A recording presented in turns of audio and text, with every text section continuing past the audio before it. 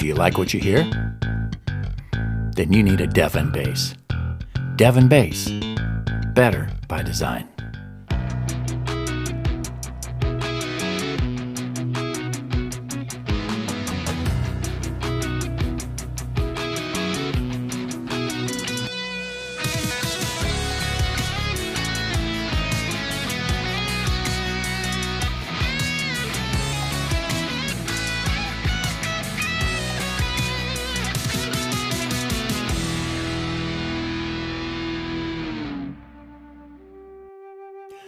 I believe in God, the Father Almighty, creator of heaven and earth. I believe in Jesus Christ, his only Son, our Lord, who was conceived by the Holy Spirit, born of the Virgin Mary, suffered under Pontius Pilate, was crucified, died, and was buried. On the third day he rose again. He ascended into heaven. He is seated at the right hand of the Father, and he will come to judge the living and the dead. I believe in the Holy Spirit, the Holy Catholic Church, the communion of saints, the forgiveness of sins, the resurrection of the body, and the life everlasting. Amen.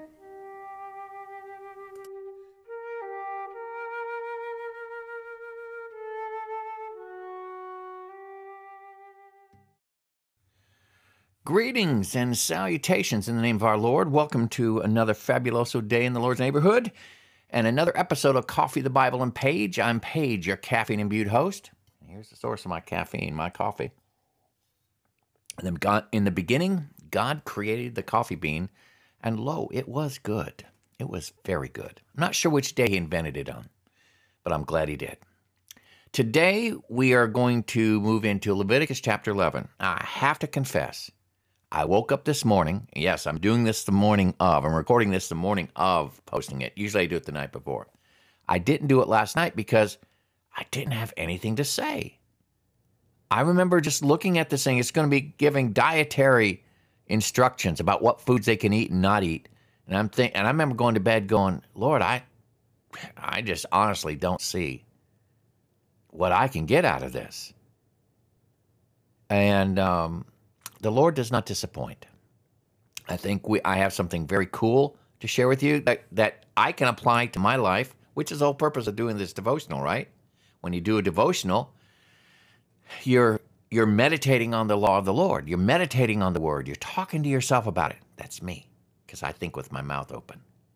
So today, let's look at Leviticus chapter 11, and let's see if maybe I heard God right. Let's get started. The Lord said to Moses and Aaron, say to the Israelites, of all the animals that live on the land, these are the ones you may eat. You may eat any animal that has a divided hoof and chews the cud. There are some that only chew the cud or only have a divided hoof, but you must not eat them. The camel, though it chews the cud, does not have a divided hoof, so don't eat it. It is ceremonially unclean for you. The hyrax, though it chews the cud, does not have a divided hoof. Don't eat it. It's unclean for you. The rabbit, though it chews the cud, does not have a divided hoof. It is unclean for you. And the pig, though it has a divided hoof, does not chew the cud. It is unclean for you. You must not eat their meat or touch their carcasses. They are unclean for you. Now, I have a note about this at the end. We'll get to that in a minute. Of all the creatures living in the water of the seas and the streams, you may eat any that have fins and scales. But all creatures in the seas or streams that do not have fins and scales, whether among all the swarming things or among all the other living creatures in the water, you are to regard as unclean. And since you are to regard them as unclean, you must not eat their meat. You must regard their carcasses as unclean.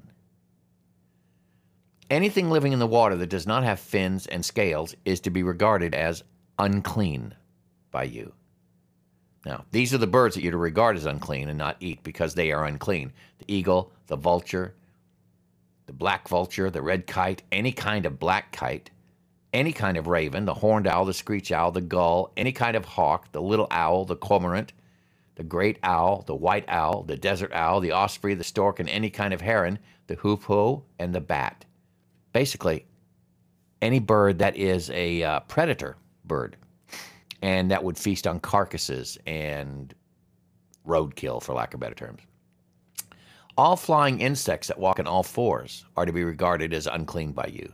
There are, however, some flying insects that walk on all fours that you may eat, those that have jointed legs for hopping on the ground. Of these you may eat any kind of locust, katydid, cricket, or grasshopper. Ugh. But all other flying insects that have 4 legs you are to regard as unclean. You will make yourselves unclean by these. Whoever touches their carcasses will be unclean till evening. Whoever picks up one of their carcasses must wash their clothes, and they will be unclean until evening. Every animal that does not have a divided hoof, or that does not chew the cud, is unclean for you. Whoever touches the carcass of any of them will be unclean. Of all the animals that walk on all fours, those that walk on their paws are unclean for you. Whoever touches their carcasses will be unclean till evening. Anyone who picks up their carcasses must wash their clothes, and they will be unclean until evening. These animals are unclean for you. Of the animals that move along the ground, these are unclean for you. The weasel, the rat, any kind of great lizard, the gecko, the monitor lizard, the wall lizard, the skink, and the chameleon. Of all those that move along the ground, these are unclean for you. Whoever touches them when they are dead will be unclean till evening. When one of them dies and falls on something, that article, whatever its use, will be unclean. Whether it's made of wood, cloth, hide, or sackcloth, put it in water. It will be unclean till evening, and then it will be clean. If one of them falls into a clay pot, everything in it will be unclean, and you must break the pot. Any food you are allowed to eat that has come into contact with water from such pot is unclean, and any liquid that is drunk from such a pot is unclean. Anything that one of their carcasses falls on becomes unclean, and you are to regard them as unclean. A spring, however, or a cistern for collecting water remains clean. But anyone who touches one of these carcasses is unclean. If a carcass falls on any seeds that are to be planted, they remain clean. But if water has been put on the seed and a carcass falls on it, it's unclean for you.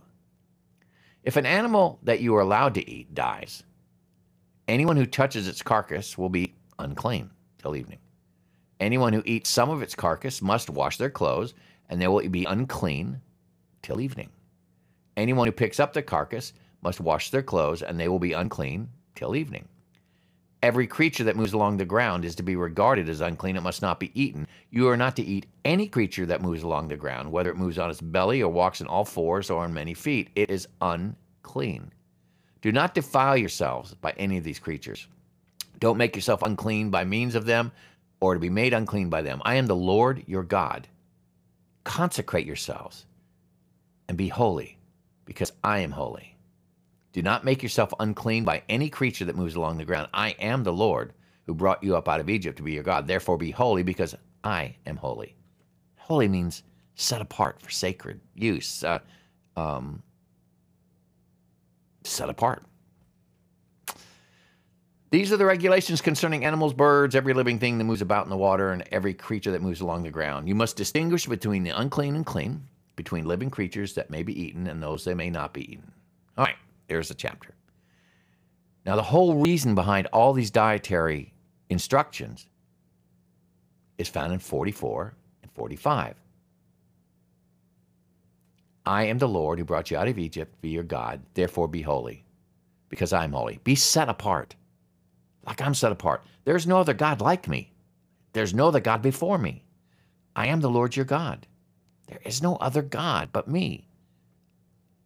Our God is special, set apart. And so he's calling his people to be special and set apart. And these dietary instructions are part of that process of being set apart, making them different from the cultures around them. Now, when I read this, I'm thinking to myself last night, oh, Lord, I don't understand what I could pull out of this that would be of use. I mean, all right, I get the dietary restrictions, and perhaps eating certain types of these foods is unhealthy. Maybe that's the reason. But the more I started digging into it, this one question kept bouncing into my head. First of all, what were the dietary habits of the cultures surrounding Israel? Because I know that God, one of the things that God wants Israel to be is different, set apart. They are to be different from the cultures around them. They're to be a light on a hill that attract people to Yahweh. And their lifestyle has to be different. And so I began asking myself, is this more of that? You know, because I remember reading someplace where, well, they didn't want them eating pigs because you can get trichinosis. But I started looking into that, and I discovered that you can get trichinosis almost anywhere. And there's not many studies that show that pork is more likely to give you trichinosis than not. So I began to wonder if this is more of a symbolic thing and not necessarily a health-related thing. I'm sure there's health-related reasons in here. I've seen some dietary folks that find common sense dietary-wise in these restrictions. But I started wondering, and the big one that comes to mind is pigs, right? Pork. Well, I'm going to read you a couple things I found in a couple articles. One of the things, though, was the very first thing that supports my thesis that maybe this is a cultural thing to set them apart from the cultures around them was finding how meat was supposed to be cooked. Meat was usually boiled, but was also roasted as prescribed to the paschal lamb in Passover. At no time could a kid be boiled in its mother's milk. All right, we see that. We've seen that in Exodus and we're going to see it again in Deuteronomy. The regulation was later extended to include the prohibition against even eating milk and meat products together at the same meal. Now, here's the important point. Archaeology has proved it to have been a ban on a pagan practice. Findings at Ugarit, an ancient city whose ruins are located on the Syrian coast, have shown that it was a custom there to boil a kid in its mother's milk as a lucky charm. So when you see in other places where it tells Israel not to eat meat boiled in its mother's milk, it has nothing to do with health reasons. It has everything to do with making Israel stand out from its neighbors who had this pagan practice. And apparently this had to do with witchcraft, a lucky charm. So Israel, don't do this. Not because there's anything wrong with milk and meat, but I don't want you to be identified with this pagan practice. You are called to be holy. Remember what it says up here? He says, therefore be holy because I'm holy. Therefore be set apart like I am. So don't boil meat in its mother's milk because the pagans do that. Nothing wrong with the meat. Nothing wrong with the milk. But when you do that, you look like your neighbors. And there's nothing that distinguishes you from them in that regard. Now, one of the most distinctive food practices in Judaism, and Islam for that matter, is avoidance of pork products. In Judaism, the prohibition has been a way of showing Jewish identity. I thought that was interesting because it supports my thesis, the fact that maybe these practices, these dietary instructions, were more for setting Israel apart from its neighbors. But now there is a health reason here that could be involved with pigs, and I thought this was interesting. A common and persuasive argument was made in the Middle Ages by Moses Maimonides, who argued that the Torah prohibits swine for food because both their habits and their own food are dirty and loathsome. Eating swine would lead to disgusting homes and streets just because of the habits of the pigs, and pigs would be roaming around, and pigs like to roll around in mud, and they're just disgusting creatures, pretty much, making them dirtier than any cesspool. Indeed, he cites a Talmudic statement that the mouth of a swine is as dirty as dung itself. Now, this disapproval of the pig's food and habits is the most common explanation of this prohibition against pork. Swine do have food habits that are different from the main domesticated animals that are raised for food in both ancient Israel and the modern world, namely cows, sheep, and goats. Pigs not only don't chew cud or graze on grass, but they will also eat waste of many kinds, such as animal and human dung, and slop and other leftover garbage, and they will eat meat, including human flesh, and that of their own offspring. Moreover, Maimonides was alluding to the swine's other objectionable behavior of wallowing in urine and excrement when there isn't any mud around. The prohibition seems to go beyond the practical into the symbolic, though. Indeed, in the Hebrew Bible, eating pork is not only unclean, it is treated as disgusting and horrific. The book of Isaiah associates it, eating pork, with death, idolatry, and sin. Whatever the problem, it appears in some way to violate important cultural principles.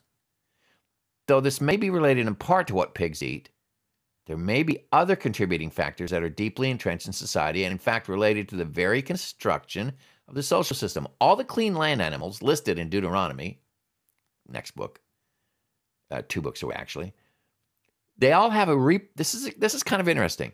All the clean land animals have a reproductive feature that's different from pigs. They give birth to single offspring or at the most twins.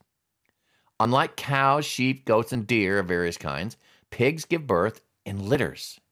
Now, in the modern world, the average pig gives birth to 12 piglets at a time. The record's 37. Thus, pigs' manner of birth does not resemble that of clean animals, nor, importantly, does it resemble that of the Israelites and all humans. We give birth singly, usually, or twins. Reproductively speaking, pigs are incongruous with the Israelite community, and yet uniparous, meaning bearing singly, animals are considered a part of it and even observe its Sabbath.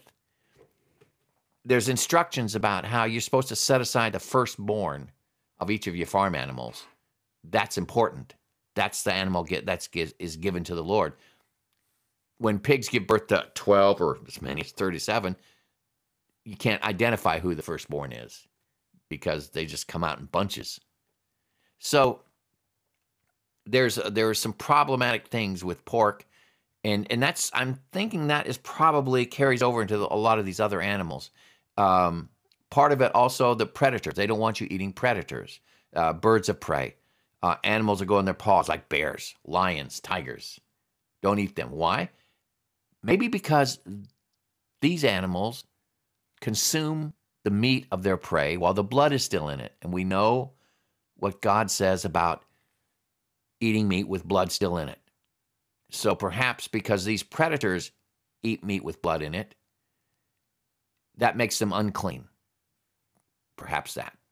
So I think that there's less dietary reasons and more the fact that God wants his people to be separate, set apart, holy, consecrated. And if the culture around them is boiling a lamb's kid or a goat's kid in its mother's milk, then don't you do it. Be different than the pagans that are around you. So that opens the door wide open to me asking myself this question. Do I resemble too much the world that is around me? I'm called to be, God is holy. I'm called to be holy. God is set apart. There's no other God but him. I'm called to be set apart. Is there anything in my life that I could identify as something that would make me different from the world around me? I got a couple things.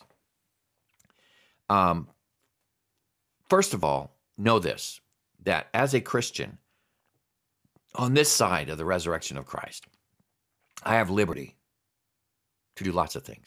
For instance,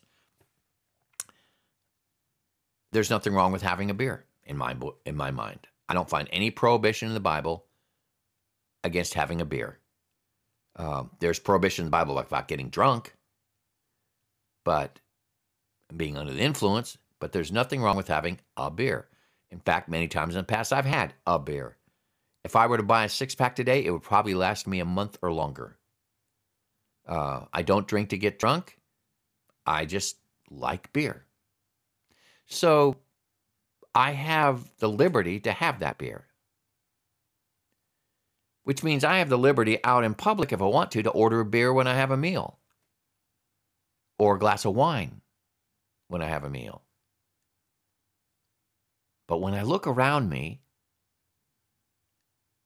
I have to ask myself the question, is there something that I'm doing that makes me look like the world around me looks? And if I look at this thing with alcohol, I have to go, yeah, it's not wrong to have the beer, but I'm called to be set apart. I'm called to be different. Now, I'm not going to make it a law and say, thou shalt not drink beer. I'm not going to do that. We have liberty in that regard. But just as milk and meat together don't do anything wrong, there's nothing wrong dietary-wise with that. They were forbidden from doing that because it made them look like the pagans around them. I just bring up the thing with beer because I think that's a pretty common one. And I'm rethinking that now in light of this passage of Scripture. I'm rethinking the fact that maybe, if I have liberty to have beer, then I have liberty to not have beer. And maybe it's one area that I can be different than the world around me. Is it a big deal? No, the world probably isn't even paying attention. But I'm not doing things because of what the world thinks or doesn't think. I want to do things because God says, be holy, because I'm holy.